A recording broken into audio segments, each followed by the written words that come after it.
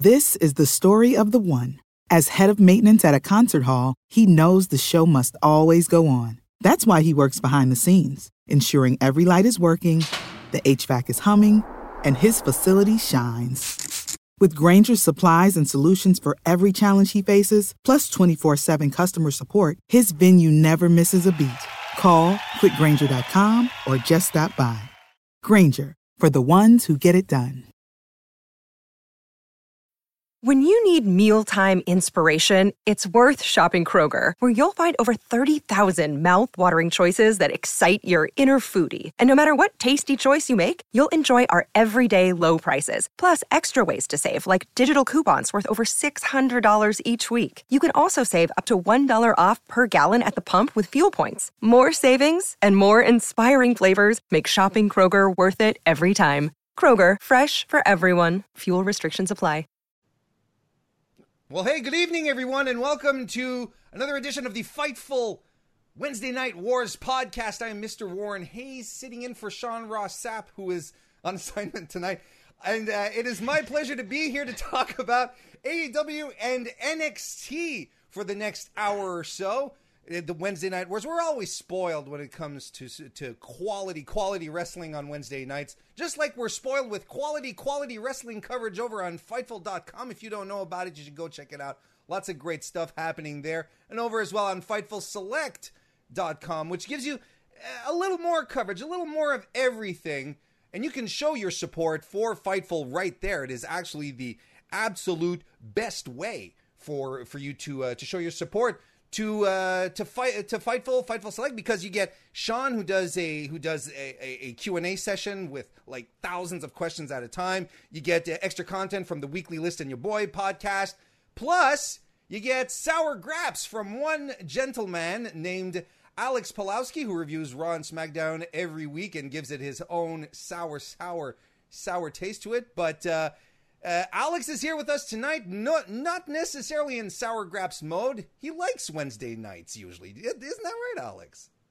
Wednesday nights are the best nights by far of the wrestling calendar, if only because you get to see one dude get his teeth knocked out inside a scaffolding topped cage, while on the other side some random drunk dude in eye black is apparently the leader of Mike Tyson's entourage. It's the greatest thing ever.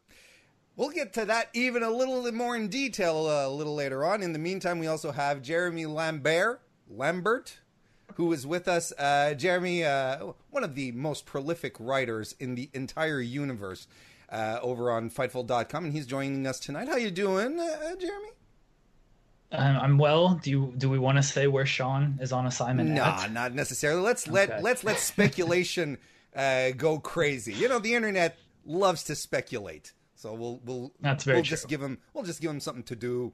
So thank you all for joining us this evening. If you like what you're seeing so far, do consider giving the video a thumbs up. Share the link out. That's always great. And if you want to show a little more support for Fightful as well, you can donate a super chat, and I will read your question and or comment on air, or just thank you, such as thanking Maurice for the super chat. Thank you very much.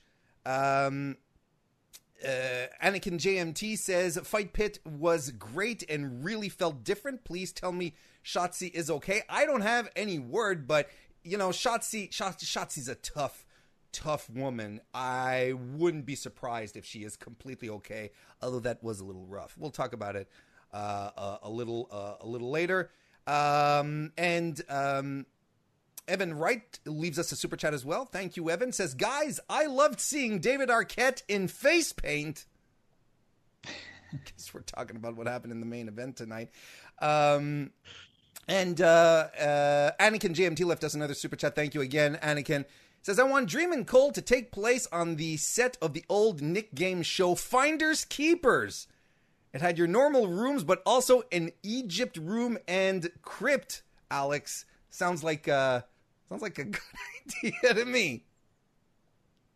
I mean, I either want that or I want it like on the set of Purple Rain. Like, I'm not like just something like give Velveteen Dream a total home court advantage that Adam Cole can complain about for the rest of his life.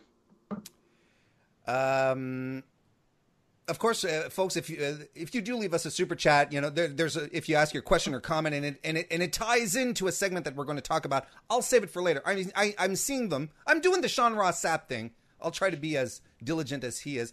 Or just before we lead in, DJ Cass leaves us a super chat, and again, thank you. Says, has Triple H lost his way with NXT? It feels like the main roster with yellow ropes. Jeremy, you're nodding. I think that usually means you have an opinion. We're banning NXT on the distraction here in a couple of weeks because it doesn't feel quite the same. A lot of all over the place nonsense. So yeah, it's not my NXT, Warren Hayes.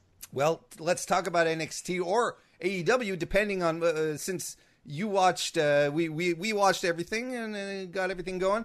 Jeremy, who do you think won the Wednesday Night Wars this evening?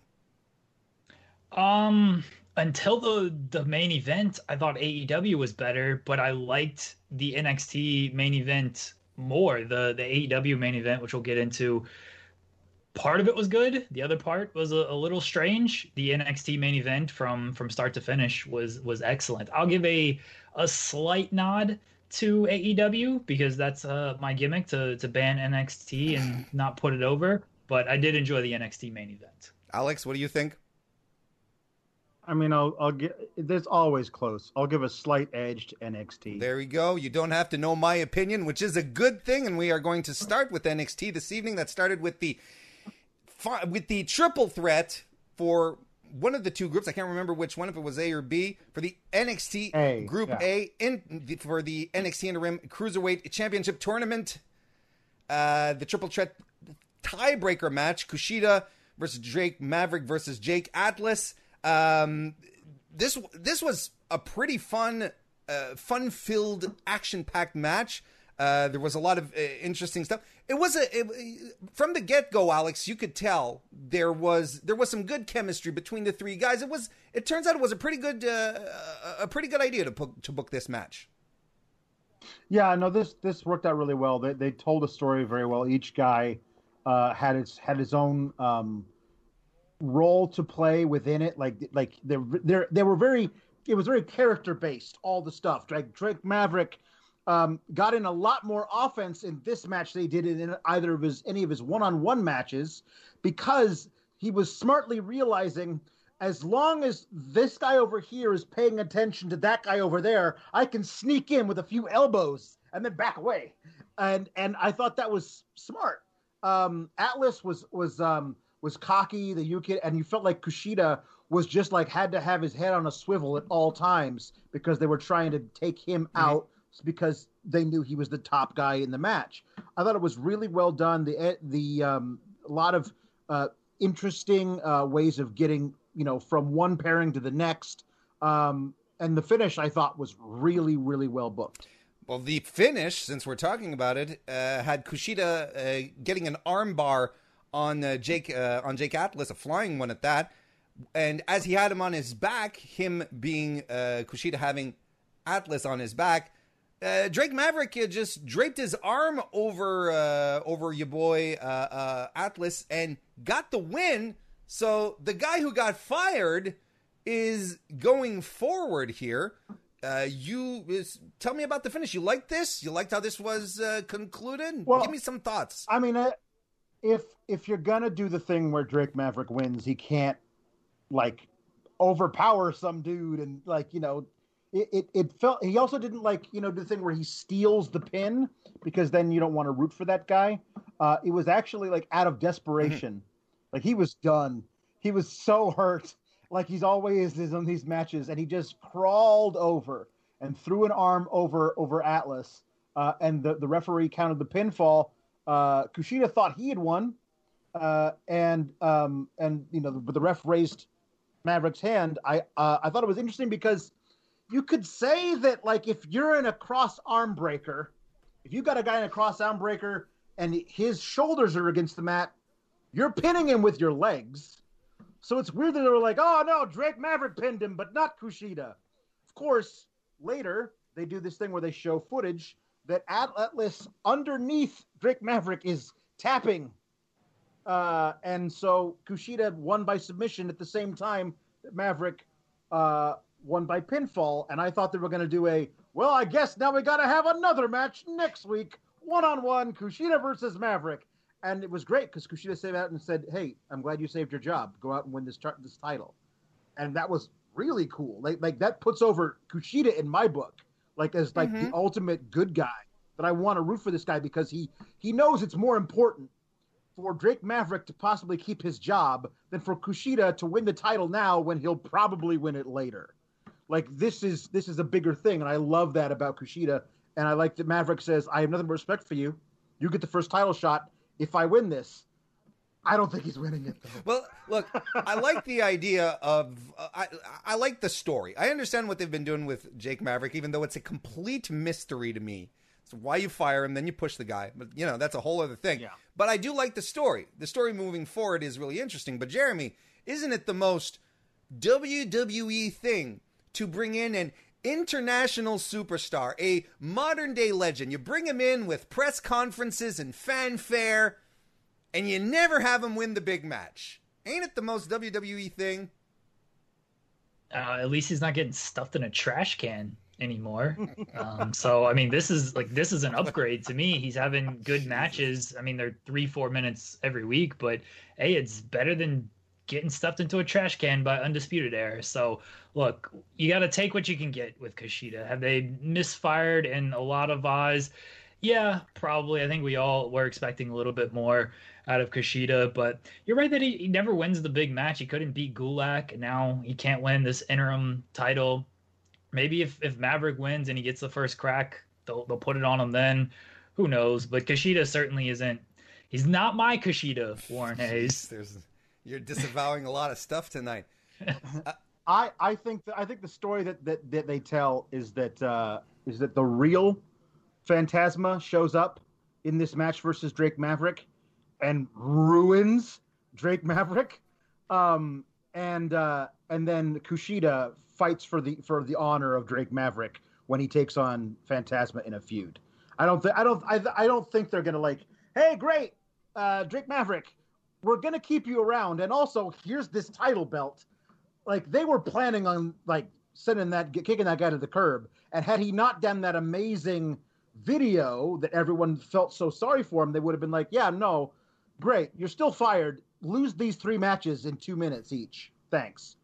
But because he did that and people responded to it, they were like, well, now I guess we got to keep him around. So, yeah, but I do think that at least that's how I would play it. Get real evil luchador kidnapping Phantasma in there to just murk the shit out of Drake Maverick in this final, because that's the Maverick we thought was going to be in this thing to begin with.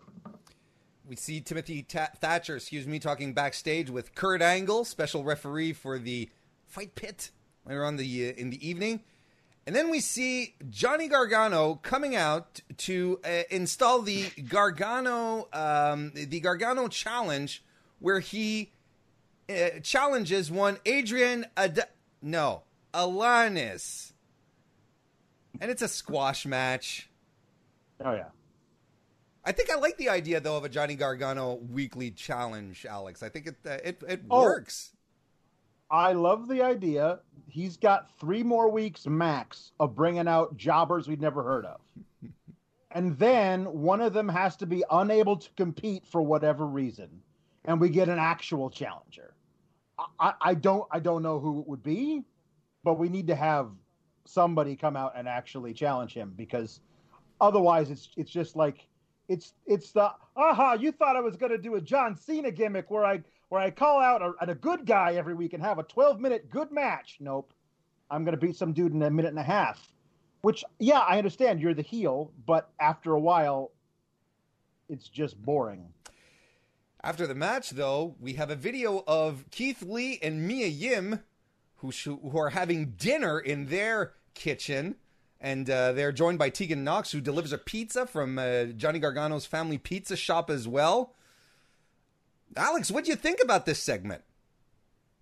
I mean, okay. I'm not in love with the Johnny Gargano and Candice thing, but I know a lot of people really, really enjoyed those dinner Those segments. people are wrong. I understand. It's polarizing, though I would say from what I've seen, it's more liked than disliked. So, what a fantastic way to completely undercut all those people who like this, but then having the baby faces crap all over it and take the piss out of it entirely. And now those segments, now Johnny and Candice can never do those again. It's fine. It was fine with me, but if that was a thing that might have been able to continue, now it can't. Like Keith Lee and Mia Yim just shit all over it. It's done. I mean, I understand WWE. This is what we're talking about with main roster influencing NXT. I don't remember in NXT's heyday the baby faces being quite so, I'm a dick and it's cool because you like me. Like, that's what main roster baby faces have been for years. Now it feels like that's who we're supposed to cheer for. Everybody's a dick, but you like this guy, so you cheer for them, and you boo this guy, so you like. That's it. That just, to me, that's not interesting. I'd rather not just have like, hey, we're in a feud, and I'm the good guy, so I'm going to make fun of you, and everyone's going to cheer me for it. Okay. Like, I don't know. That's not interesting to me. So I thought it was cute.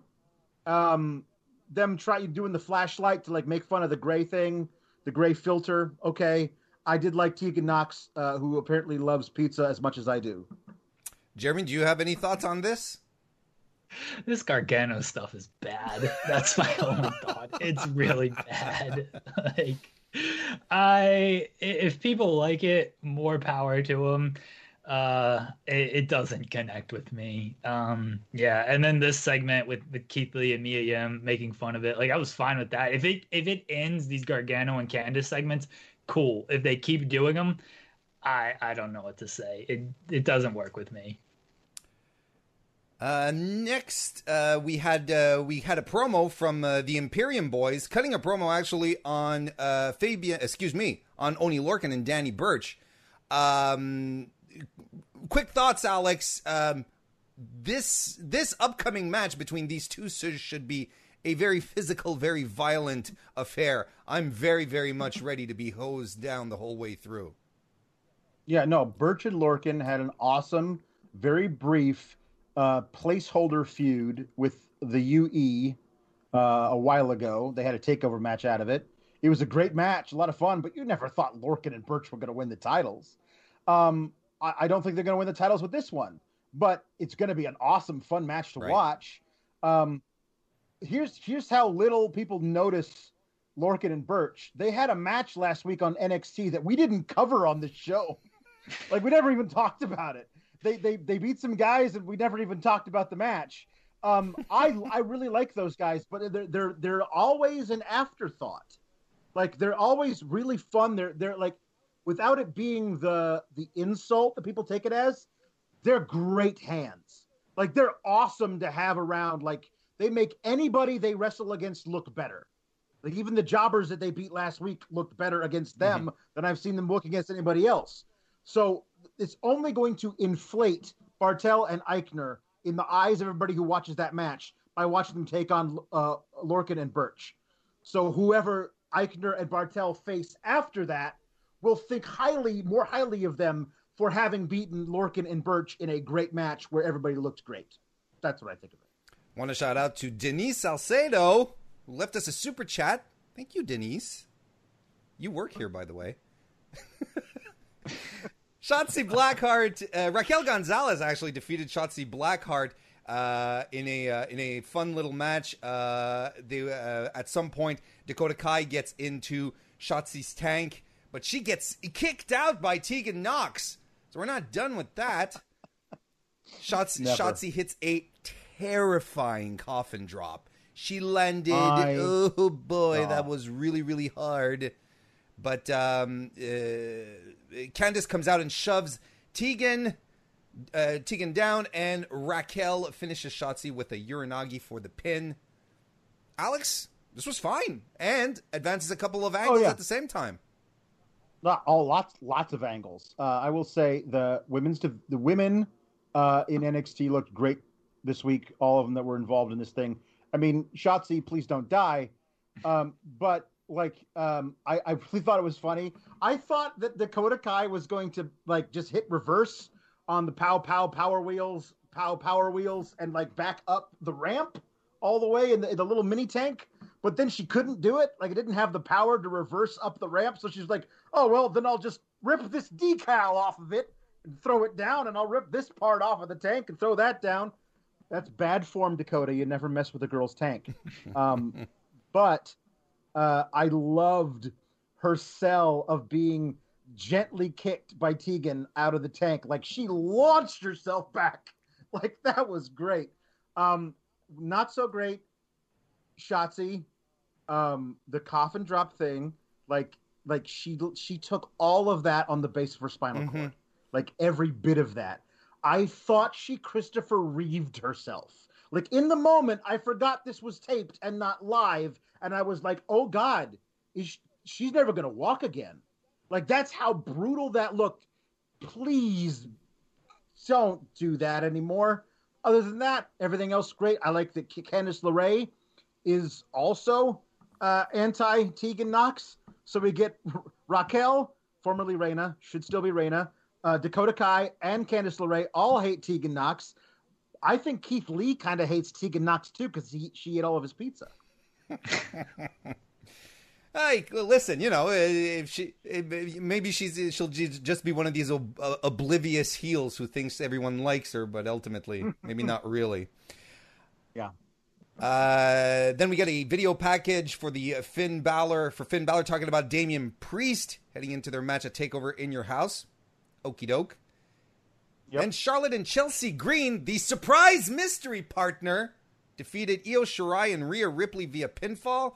So it was another pretty good match with Io going all over the place, hitting a suicide dive on Chelsea, some 619s and a running Meteora. Rhea looked very, very strong here.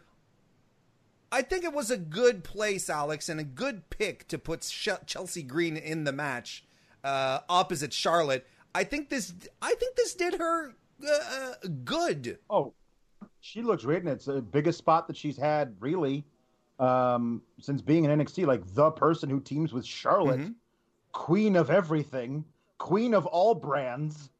She shows up in NXT, needs a partner, and it's perfect though. Because Robert Stone absolutely is a total kiss ass and would find the person highest on the totem pole and bow down to that person, and that's definitely Charlotte. And I like that Charlotte eats it up. She's not like, don't be a kiss ass. She's like, you're damn right you're going to kiss my ass. I'm Charlotte Flair. And I think that all works really well. I think Chelsea Green, taking a bullet, shoving Charlotte out of the way of an EO drop kick, I thought that was cool. That creates an actual relationship between them. And if they were ever to God, I don't want this. But if Charlotte were to stick around NXT for a while, she now has a number 2 who she can send out to take pinfalls and stuff. That's something that they could do if they choose that to happen. Also, Io taking the pin I don't love, but I do love that Charlotte got pinned on SmackDown last week by Bayley, who was holding the ropes, and Charlotte only learns from the best. So that's awesome that she was like, well, this worked for somebody against me. I'm going to use it too because I'm the dirtiest player in the game. I think it's all really, really cool that it's back and forth and back and forth. And you think they're tying all that stuff in together, or are you giving them slightly more credit?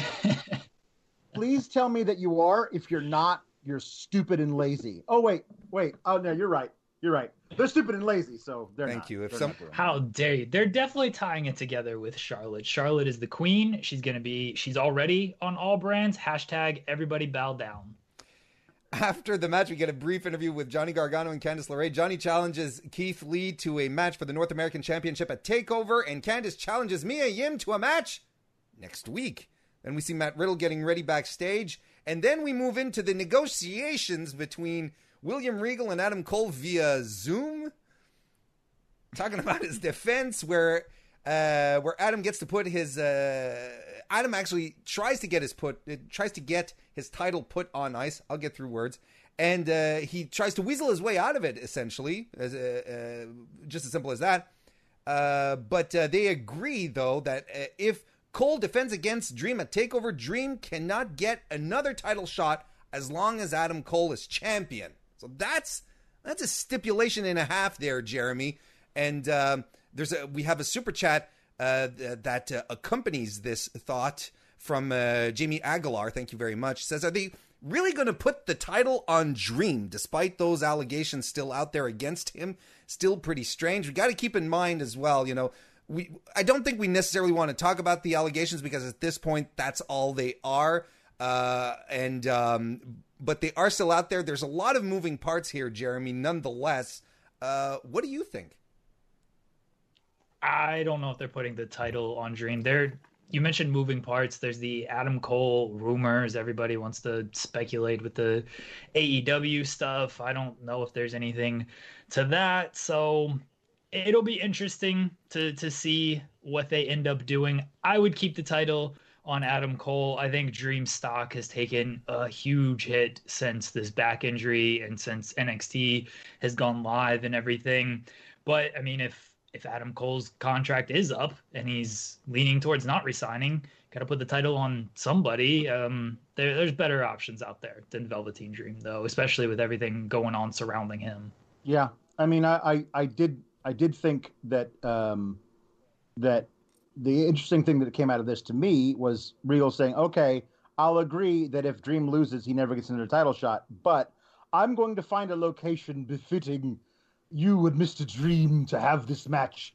And I'm like, okay, well, they're getting the cinematic match now. And that is interesting to me. Because listen, all the stuff surrounding Dream, it's all icky and whatever. But I'm trying to find ways to enjoy the product that they're presenting. And Jeremy, as you said, not easy. So I'm trying, like, just the idea of how excited I would have been a few months ago before Dream got hurt and the pandemic hit. If you told me, hey, come June, Adam Cole versus Velveteen Dream one-on-one in some weird and crazy location as chosen by William Regal, I'd be like, I can't wait to see that match. So I'm trying to, like, think of that person from, like, mid-February and going, hey, this is this thing that's happening. You're going to love it. And me in late May is going, I don't know if it's so great anymore. Tommaso Ciampa defeated now legendary enhancement talent Leon Ruff via running knee and the fairy tale ending. Scarlett Bordeaux, or Scarlett, came out during the match to keep an eye on Tommaso. After the match, a Killer Cross promo played across the NXT Tron. And Ciampa and Scarlett stared at each other a bit, and she left. There you go. Yeah, the thing I liked about this was Ciampa just staring down Scarlett, and then, like, Leon Ruff would, like, try to roll him up, and he'd like, get the hell out of here. I'm going to look at this lady over here. And then he beats him. But my favorite thing about the whole thing is Cross's face, like, basically just his eyes and the bridge of his nose across the entire Titantron, and then Scarlett, tiny little Scarlett, like as big as one of Killer Cross's blackheads, is like sitting right there, and like you could, like, her head was the size of one of his pores. Like, it was really interesting the way that they had framed everything, like that long shot of her, like, standing there with her back to Ciampa, turning around and looking at him, was very artistic. Like, I'm totally here for spooky if it's done artistically and not like, let's scare the 8-year-olds, like, do it in a way that, like, actually art house scary as opposed to, like, Saturday morning cartoon scary. I'm always here for that. Then we get to our main event. It's Fight Pit time. Fight Pit time with special guest referee Kurt Angle, where Timothy Thatcher defeated Matt Riddle. Anakin JMT. We got a few super chats regarding this one. Anakin JMT says, poor Alex, pour one out for Riddle. Now getting 50-50'd on SmackDown. Lots of rumors going around. We're not confirming or denying anything, but there are lots of rumors going around, Alex, that he's heading to SmackDown. Personally, I think SmackDown needs a guy like Matt Riddle. What do you think? Well, SmackDown needs a guy like Matt Riddle if SmackDown is going to utilize Matt Riddle. Raw desperately needs some actual competition in the women's division and not just like, hey, Natty, we know you lost 2 weeks in a row. Here, want to be part of a triple threat for the number one contendership for the Raw women's title? Oh, also in that is a person who's the NXT champion. Everybody else we just have lose all the time. So let's call up Bianca Belair and never put her on television. Bianca Belair, people. So, like, the idea that you're going to call up Matt Riddle to either Raw or SmackDown, A, put him on TV all the time, and B, don't turn him into, like, Surfer McGee, which is basically what I feel like he's going to become under Vince McMahon. And I'm really scared. You could do a lot worse than Surfer McGee as a gimmick goes. Matt J. Hendricks says, Aleister Black versus Shinsuke Nakamura in a fight pit, please. I could go with that. Absolutely. DGMC says, if you want Aleister Black against Shinsuke Nakamura, check out the Distraction TEW series. I booked that match. Plug. DGMC leaves us a super chat as well. Says Riddle versus Goldberg in a shoot fight pit with Warren as the ref trying to be unbiased. No, that's not going to happen. Absolutely not. I'm going to bury Goldberg. But yeah, this match happened, and it was good. It was good stuff. Matt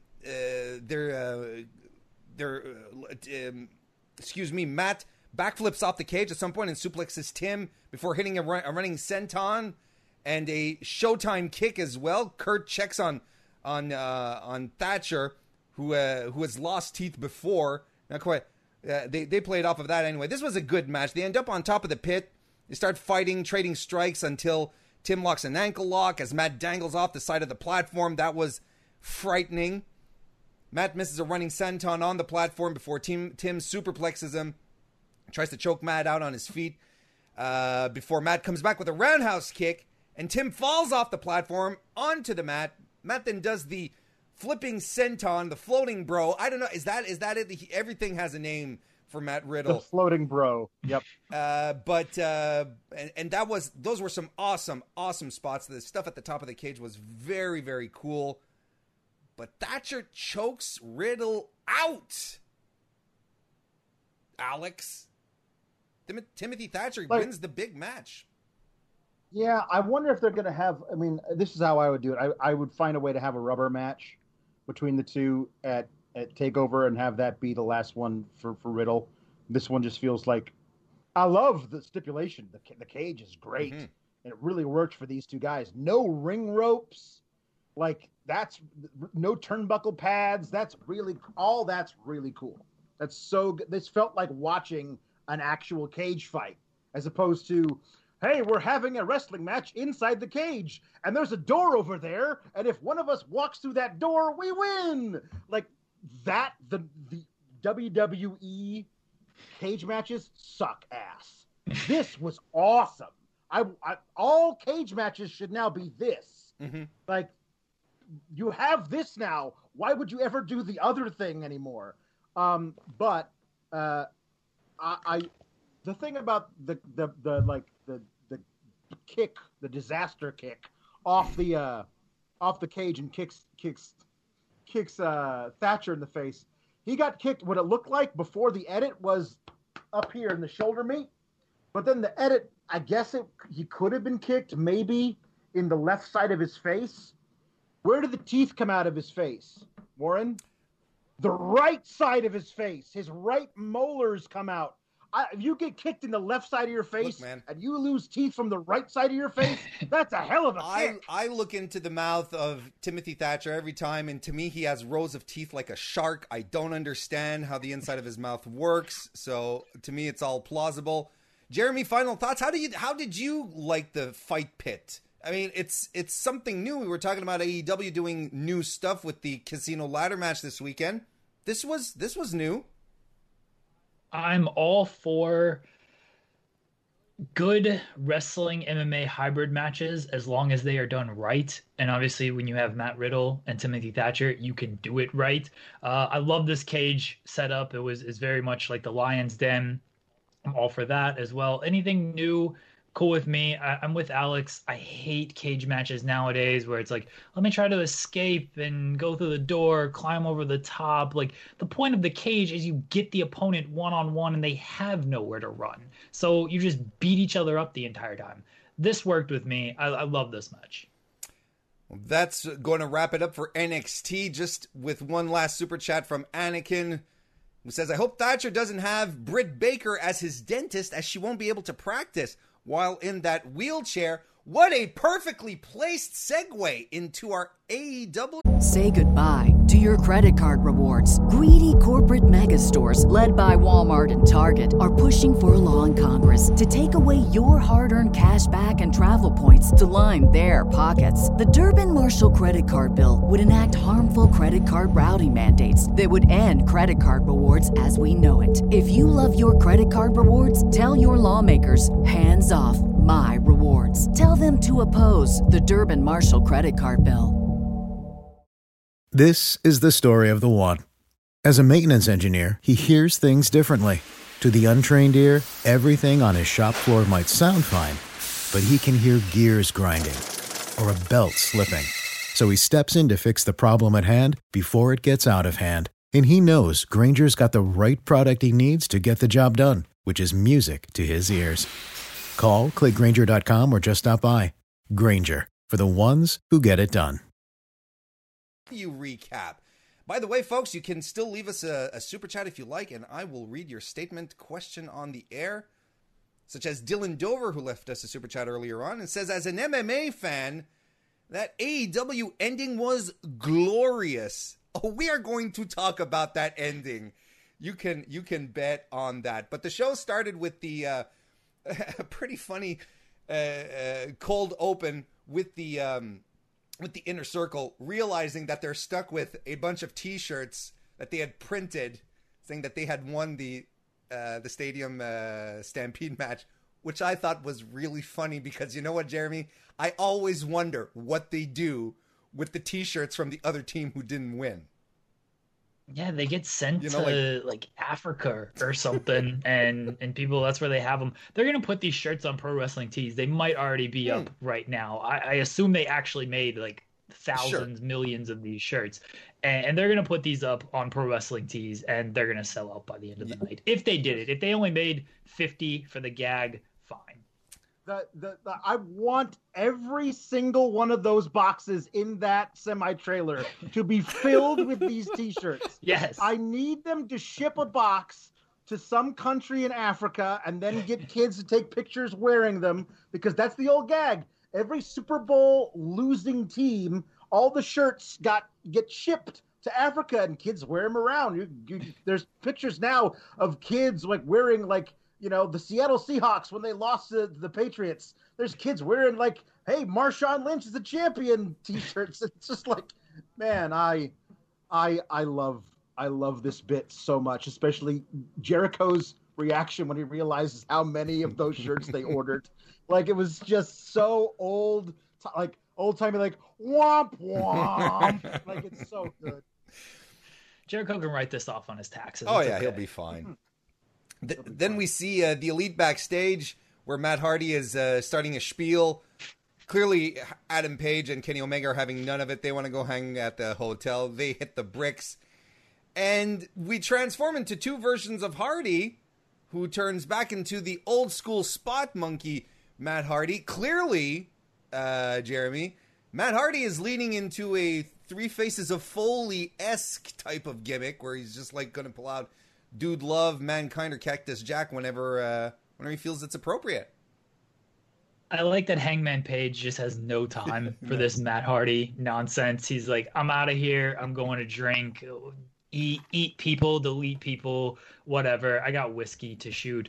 Matt Hardy, his gimmick is just he can change the tires. Like, it's no mercy. And I mean, cool. Like, that's a cool gimmick. Matt Hardy has a lot to choose from. I actually think a lot of wrestlers should do this. Steve Austin should come back. He could be Stunning Steve. He can be the Ringmaster. He could be, badass Steve Austin. He could be what Steve Austin? Just give me anything. Just do a gimmick change, and I'm completely fine with all of this. This is a good utilization of Matt Hardy. Yeah, of course you'd be good with Steve Austin coming back as Stunning Steve. First match of the night was Private Party and Joey Janela losing to the Young Bucks and Matt Hardy. I was glad to see this match back on AEW, or at least this match, because I felt for the past couple of weeks AEW lost its tradition to start with a strong match, and that's what we got right here. Nick Jackson at some point actually super kicks the Blade in the audience from the Butcher and the Blade, and that would come to play a little later on.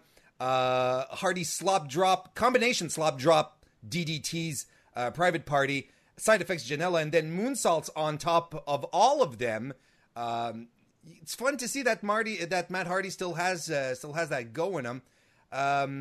But this all comes to an end when the Bucks hit more bang for your buck on Cassidy. Oh, and there was also, forgot to mention that those stereo Tope con Hilos that Private Party hit, and unfortunately it looked like Mark Quinn got his knee a little buckled. I don't know, it seemed to play into the angle at the same time. Not quite sure. Hope he's okay. But the story here is after the match, Butcher and the Blade attack the Young Bucks while Matt Hardy is helping Mark Quinn go backstage. And then all of a sudden a truck arrives. It doesn't knock over the barricade, though. Safer drivers. Who are these safe drivers? Well, the gentleman formerly known as the Revival, FTR, hit the ring. We'll get out of the truck first, then hit the ring. And they tease attacking the Young Bucks, but instead they go after Butcher and the Blade. And then the Young Bucks attack as well. The Young Bucks attack as well as FTR leaves. It's official. It is official. It is the big reveal of the evening. The Revival are in AEW. Jeremy, your thoughts? I wondered why Matt Jackson wrestled this match at first, because his wife said he had a broken rib at Double or Nothing, and he did the Stadium Stampede. It's like, okay, give the guy some time off. But then it made sense why he wrestled this match, because it set up the Revival debut.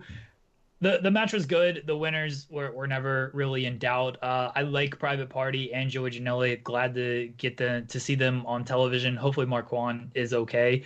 As far as the Revival go, we knew this was happening. I don't think it was a huge secret coming out of all of this. They did a good job trying to tease it on the Jericho podcast. It's like, we want to work Impact, we want to work New Japan and all this stuff. Like, you guys were always going to AEW. It's okay.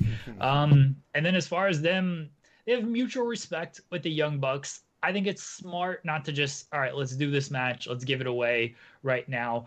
Establish the Revival a little bit as like this great tag team, build up, okay, best tag team in the world type thing. Who is it between the Bucks and the Revival? Then do the match. I also think you got to do this match in front of fans. So not doing it in front of fans, it won't click the same way. So overall, this was good outside of the let's drive a car into the building type thing again. That needs to stop. That whole thing needs to stop. It was bad when Cody did it. It wasn't good here. Well, at least nothing. At least nothing was knocked over here. The Revival. If you ask me, this is a big match. You hold on to it for All Out. Everyone seems to be targeting the fact that fans will be back in September or whenever. This is one that you keep for your big show. All Out is the WrestleMania of AEW. Alex, you have a few thoughts? I just wanted to say that I was appreciated the Butcher and the Blade showing up in their summer whites. That was nice. After Memorial Day, you were allowed to wear white, and they did not disappoint. I didn't get a chance to see the Butcher, so I'm wondering if he had like a nice white rim for his monocle. I miss these guys. They've been away from me for too long. But I honestly thought they were going to do the double swerve, like establish that the Revival are allegiant only to the Revival. Like, come in, don't attack the Bucks, clear house on Butcher and the Blade, and then the Bucks get up, and then the Revival take them out too, and leave them there like we're not heels or faces. We kick everybody's ass because that's who we are. I'm fine with it not being like, it's FTR versus the Young Bucks. That's it. That's the feud. We're doing that now. But I also I would like to see them as just being like completely they only trust each other because they know from experience in their careers that you can't trust anybody, otherwise they'll put you in clown suits. So I'm totally in on Harwood and Wheeler. It's going to be so weird calling them that. I'm totally in on those guys in AEW. They're going to be great. Dax and Cash. Yeah. Well, like y'all pointed out, it wasn't the best. It wasn't the worst kept secret in the business. Wasn't the best one either. Good to see them officially make a debut. Just solidifies that the tag team division in AEW is a draw, if you ask me. They did it on the Scott Hall anniversary, which one of them alluded to on Twitter. And I think that was the point of, you know who we are. You don't know why we're here. You thought we were going to attack the Young Bucks. We didn't. What's the end game with us? Why are we here? Maybe it worked. I don't know. I think it's fine. John Moxley joins commentary for Brian Cage squishy squashing Lee Johnson. This, I mean, as far as the squash match goes, Jeremy, this was great. Cage looked badass. Taz with his post promo was fantastic. Taz and Cage is a really, really good combination. It's one that I didn't think I needed, but it's one that's going to serve Brian Cage tremendously. And he being Taz, even passed on his catchphrase to Brian Cage at the end. This was good stuff. This is how you utilize Brian Cage. I thought Brian Cage was amazing in Lucha Underground. Yeah. Come to find out, a lot of that might have been editing because his Impact run, not quite as hot. You got to keep Brian Cage in kind of shorter, sweet, fast-paced sort of matches. The longer it goes, the worse he kind of looks. So quick squash matches, establish them. The Moxley match, I don't think it's going to be like this 20-minute classic or anything, but this is a good utilization of Brian Cage. Dr. Britt Baker, DMD, makes her way on stage in a wheelchair, being pushed by the former Rebel and Reba. And Baker is out to tell us about the rules of being a role model, and we're up to number 3 already, which is don't hurt the role model. She calls out the conspiracy to injure her, says Statlander being alien is a crock of shit, calls her a conspirator. Sheeta carries a weapon and she's a cheater. She's a conspirator as well. And she wonders why suddenly Nyla Rose, who always lands perfectly off of her top rope spot, suddenly this time it doesn't work out. Conspiracy. Ultimately, she blames Audrey Edwards being at the center of this conspiracy. Look, but she does announce that she will be back at All Out, so thankfully, not too serious an injury. We were talking about this last week, Jeremy. It sucks that Britt Baker is injured, can't wrestle, but she has the character to come on week after week and continue to be herself and entertaining. This is not an end to her push. This can actually be used to her advantage, and they started with it this week. I thought this was good stuff. Role model on the wheelchair with the ROLL. Amazing. This is straight out of the Chris Jericho WCW playbook. If you've listened to any interview by her, she said it 1,000 times that she's modeled this character after that Chris Jericho character. Jericho was always helping her with different things. I would be shocked if Jericho's fingerprints were all over this, and I would be shocked if he didn't just give her a bunch of tips to pull this off. The conspiracy victim stuff, Jericho, he did that, literally the same thing in WCW. But Britt Baker is amazing. She's the GOAT. I'm glad she's still on television. She needs weekly segments like this. It'll completely work because this is how she got over. She didn't get over because of her ring work, which is improving, and this injury is certainly going to set her back a little bit. But she got over with these segments with Tony Schiavone and these vignettes and stuff. So as long as she can keep doing this, she'll keep being the star of the division, which is where she belongs, Warren. The real role model, not that person on SmackDown. Yes. We got to keep those battle lines drawn. Thank you, Jeremy. The Inner Circle are interviewed backstage. They're getting hyped for the pep rally earlier in the evening when Orange Cassidy walks in the background. Jericho takes offense to it. We'll lead into that in a bit. In the meantime, Christy Janes ate it from Hikaru Shida, newly minted AEW World's Women Champion. This, of course, was non-title, but this was a fun match. And Shida's strikes again were all the story here. Her knee strikes were fantastic. She hit a running one on the outside, which was so good. Christy Janes also looked really good. Really like her heel work. She goes for a moonsault. Shida avoids it. And then she hits Janes with a rolling forearm strike, but puts her away with a Falcon Arrow for the 3 count.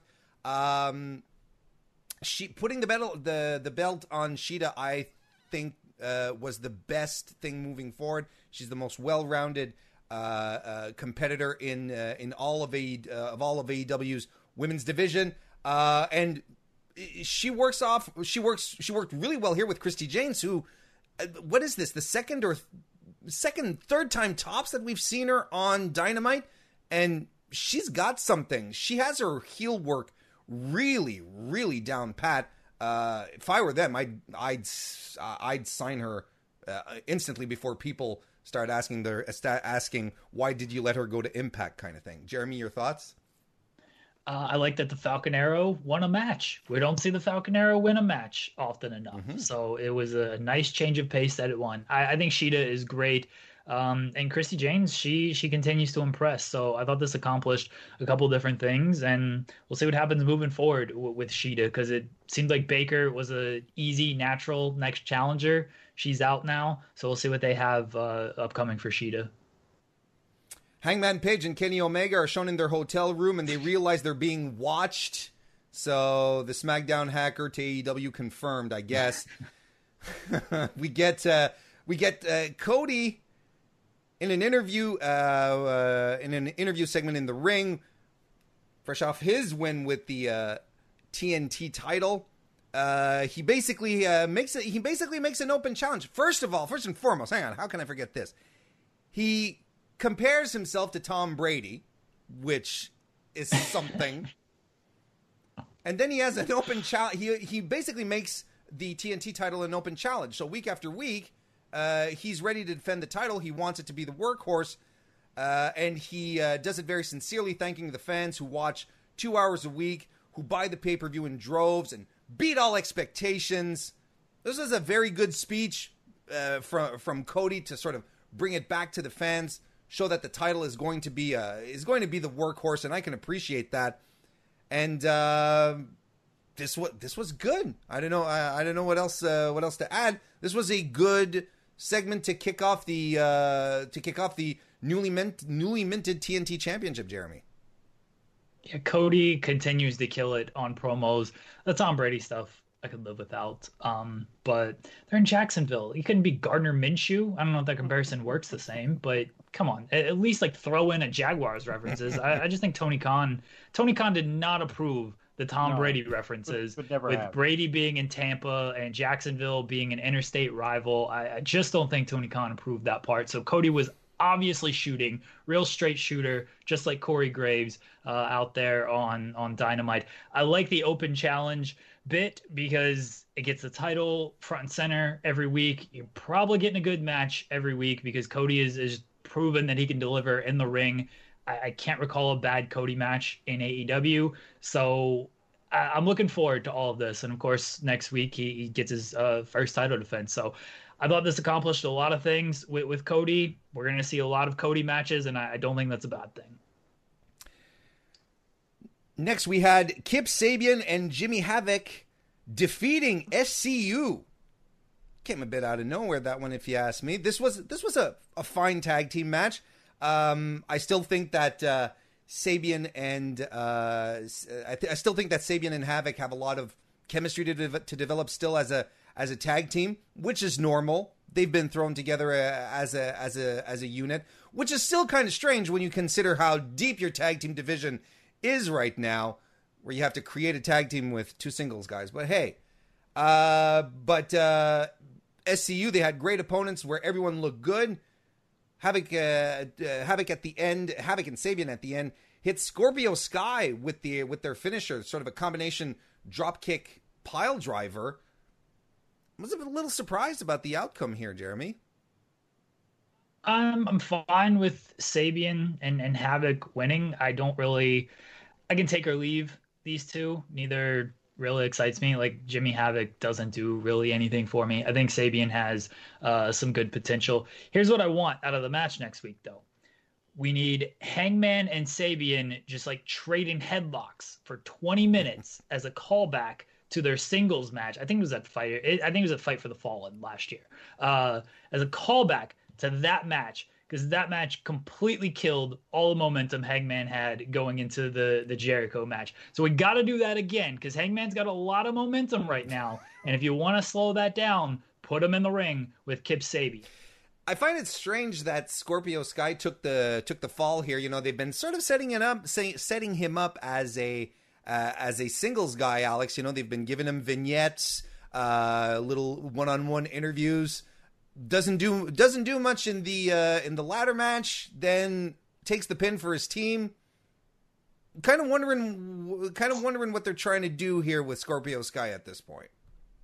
Yeah, mixed signals. That's confusing. Also confusing. Didn't they have a number one contenders match between the Best Friends and Private Party? Yeah. So are these all? So Kip Sabian and Jimmy Havoc are also number one contenders. Yeah. Best Friends get their title shot at Fyter Fest. So okay. They'll face the winner. They'll face Kip Sabian and Jimmy Havoc if they are able to beat Hangman Page and Kenny Omega, because that's definitely happening. Okay, good. I'm really glad that we solved that, because I was very confused how you can have two number one contenders at the same time, because that doesn't make any sense. Yeah, I was confused when they announced this match and like, oh, they get a title shot next week. It's like, wait, Best Friends are getting a title shot, but then they explained Best Friends will get the title shot at Fyter Fest. So by essence, by winning that match, you know, the team that has to win next week will be maybe sort of more banged up. We don't know when Fyter Fest is, though, so if it's in like 3 weeks anyway, it doesn't really matter. I guess I have one rule. There can only be one number one contender for any title at any one time. Like, otherwise, one of them is either 1 and 1A or 1 and 2. Then we had a battle royal to determine the number one contender, or at least who's going to get a shot next week at the TNT title.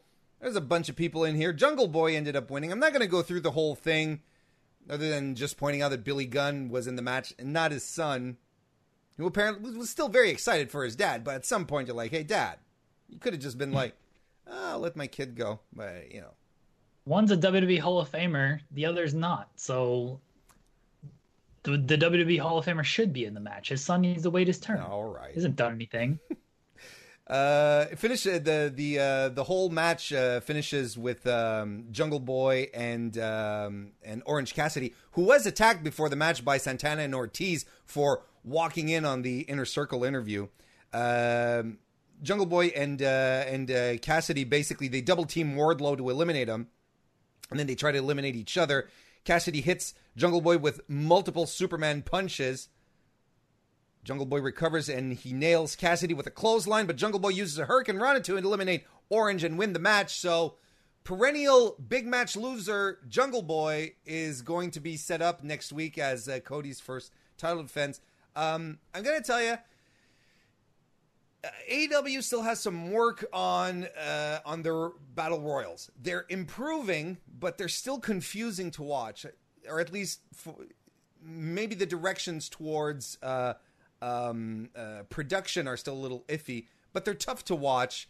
But they have improved quite a bit.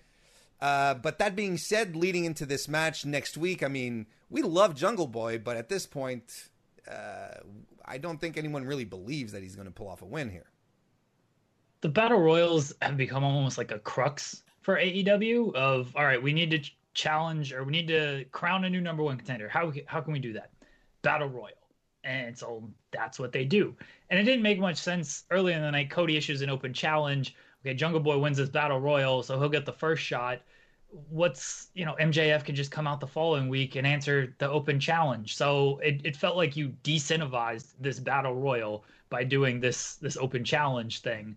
Maybe announce that next week after Cody beats Jungle Boy, which I would assume is going to happen. I'm looking forward to Cody against Jungle Boy. It should be a really good match. Jungle Boy will look very good in defeat once again. People will probably get mad that he keeps losing. He's like 22, 23 years old. It's okay. He's going to be fine. They're putting him in really good spots. He's improving quickly. The match should be great next week. But yeah, Battle Royals, not always a strong suit for AEW. And then kind of the order that they announced things maybe didn't make the most sense either. Main event segment, the Inner Circle pep rally. They give away the t-shirts, of course, start throwing them off into the audience. Then they start giving each other gifts. There's gifts for everyone to make everyone feel better. Sammy Guevara made participation trophies for everyone, gave a King of Dad Jokes trophy to Jericho. Guevara gets some Vicks for his injury and a scooter. Jericho gets handed a picture of his idol, Mark Anthony. Jake Hager reads a poem for Jericho, then goes off script, completely psychotic-like, in a very, very odd moment of character development and charisma by your boy Hager there. I really like that. But then Jericho starts talking about how he wants Mike Tyson's head. He can't swallow what happened in January 2011 on Monday night. Tyson eventually comes out with his posse. I'm always terrified when Mike Tyson gets a live microphone, but it wasn't so. Look, they start tearing each other's. They start tearing, or at least Mike Tyson tears his t-shirt off. Everyone starts brawling. Mike Tyson's entourage. It becomes a huge schmoz. Jeremy, in the year of our Lord 2020, we are setting up Chris Jericho versus Mike Tyson in one form or another. I thought last week they were setting up Jake Roberts against Arn Anderson. They were going to Saudi to do that. Now I'm convinced they're going to Saudi to do Jericho and Tyson. I don't have any other explanation for this. What'd you think about the brawl? What'd you think about the brawl? I like the brawl. The brawl. I'll get to that. I like the pep rally segment. Guevara was great. Hager going off script was great. Jericho, my abuela says that too. I love that line. Santana and Ortiz, if they weren't proud, they would not be powerful. They were both proud and powerful in this segment. The brawl. I thought Orange Cassidy had let himself go in the span of 30 minutes. This guy who came out there with Tyson. I don't know. I don't know who he was. The best part is that he comes out with all these actual MMA fighters. Yeah. And then some dude who got put on eye black too much. They look like a raccoon. He looked like Joey Ryan let himself go and then shaved his beard. And he was really, really trying hard to get in the shot all the time. And then when the brawl started, he's like, I personally am going to take out Chris Jericho. Me, this dude. And I don't know what the hell.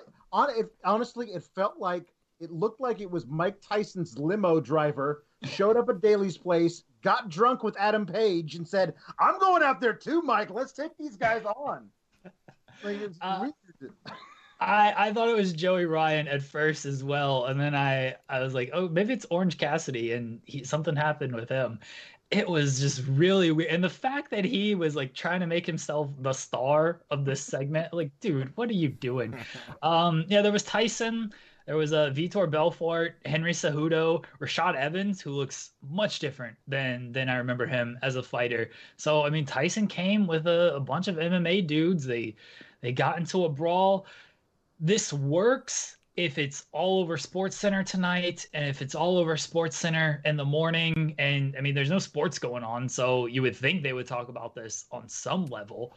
But like, if it doesn't get that kind of coverage, it feels all for naught. And honestly, like, if you're a wrestling fan, it felt a little bit cringeworthy, especially with the Orange Ryan guy who was, I don't know what he's trying to accomplish, but it felt a little cringe on that. Like, Mike Tyson, all right, it was a big deal when WWE brought him in 1998. Yeah. How big of a deal is Mike Tyson right now? Vitor Belfort, he's not a big deal in 2020. Rashad Evans, not a big deal in 2020. Henry Cejudo, like, he just won on pay-per-view 2 weeks ago. He's a double champion, should be a big deal. No one in the MMA world finds him a big deal. Like, they call him Cringe Cejudo for a reason, because he's very cringeworthy. Great fighter. His personality is a huge turnoff. It felt very like a WWE move of, here's Cain Velasquez, former UFC champion. We think he's this big deal, and he comes in and it's like, no one cares about this MMA fighter in 2020. He's not actually a star. Yeah, the super chat saying that as an MMA fan, the AEW brawl was great. And yeah, see, that's the thing, and you touched on it. If this doesn't get any mainstream traction, this has all been for naught, because how many people talked about, like, did you hear on SportsCenter or wherever else, how many places did you hear that Mike Tyson was showing up at Double or Nothing this weekend? Yeah. Well, maybe not zero, but it didn't get any traction. I kind of feel they're trying to get a little more out of Tyson here. Sorry, Jeremy, go ahead. No, you're fine. We talked about it on the post show podcast. Sean asked, like, do you think this worked as a Sports Center moment? And it's like, no, because Tyson didn't do anything. He took his shirt off and handed Cody the belt, and he yawned during the match. But like, he's got to punch somebody. That's how you get on Sports Center. So maybe this brawl will help out a little bit, but I just don't know if Mike Tyson is like anything more than a sideshow in 2020. And again, Belfort, Evans, Cejudo, they're not these big like MMA draws. Rashad Evans in his day a little bit, Vitor Belfort in his day a little bit, Henry Cejudo really never. Like, these guys aren't. But that eye black guy, he's a star. He's the biggest star. He's the biggest star of the whole segment. I really thought, like, he was going. I think he went into business a little for himself. I really do, because he was going after Jericho. That guy can only go into business for himself. That guy has never gone into business for anyone else ever in his life. But he was kind of going a little hard on Jericho, and you could tell Jericho was like, what the fuck? Get away, man. It's like, I'm supposed to be going after Tyson, not you jabroni.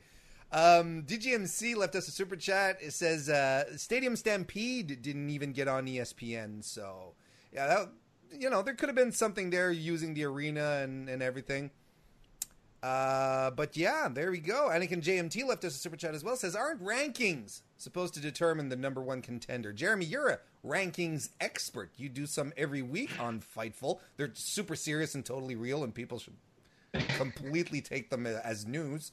Give me your... Yeah, Hikaru Shida is not suspended anymore. Her suspension ended at the end of 2018, so she is back. Ready to go.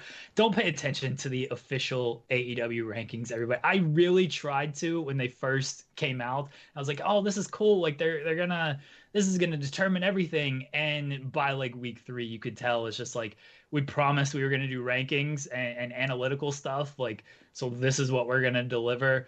You got people who are like 1 in 3 ranked like number 5 and stuff.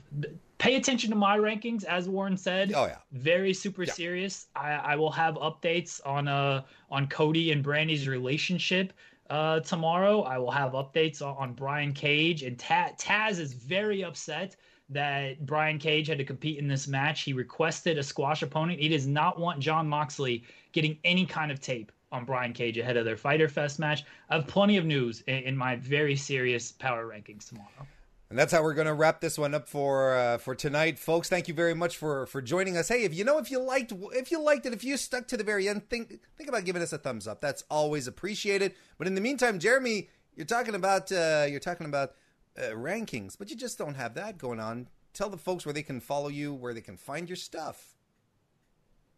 You can follow me on Twitter at Jeremy Lambert 88. I'm on Fightful literally every single day, writing about something, writing headlines about Big E wanting flesh-colored tights so we can flash the audience. I do a show 3 times a week with Joe Holbert. Follow Joe Holbert at Joe Holbert 5. Yell at him, tell him he's very bad. We do a show called The Distraction. We talk wrestling on Thursdays. We review movies on Tuesdays. We just reviewed Suburban Commando, fantastic movie. And we play TEW on Saturdays. And for some reason, that's allowed. Hey, go play TEW. So can't beat that. Alex Pawlowski, Fightful Select. Tell us about your stuff. I review Raw and SmackDown every week, the night after they air, because I don't watch that crap in real time, and because it would just be depressing. I sometimes just need to pause and take a break because they did something. So it's called Sour Graps. I don't like Raw or SmackDown. I wish I did. I want it to be better. The whole premise of the thing is I want them to be good. They're not, so I get angry. That's the show. They need more Charlotte Flair. I think both shows need more Charlotte Flair. If anyone, your dose of Charlotte Flair. anyone is surprised that with Becky Lynch leaving, that they decided to lean hard in Charlotte Flair, if you're surprised at that, you're new here. My name is Mr. Warren Hayes. You can follow me on youtube.com/Mr. Warren Hayes, where I do my own show, or on Twitter at Mr. Warren Hayes, and I'll be back Friday to do the post show with Sean once he returns from Guam. Thank you all very much for tuning in. We'll see you next time. When you need mealtime inspiration, it's worth shopping Kroger, where you'll find over 30,000 mouth-watering choices that excite your inner foodie. And no matter what tasty choice you make, you'll enjoy our everyday low prices, plus extra ways to save, like digital coupons worth over $600 each week. You can also save up to $1 off per gallon at the pump with fuel points. More savings and more inspiring flavors make shopping Kroger worth it every time. Kroger, fresh for everyone. Fuel restrictions apply.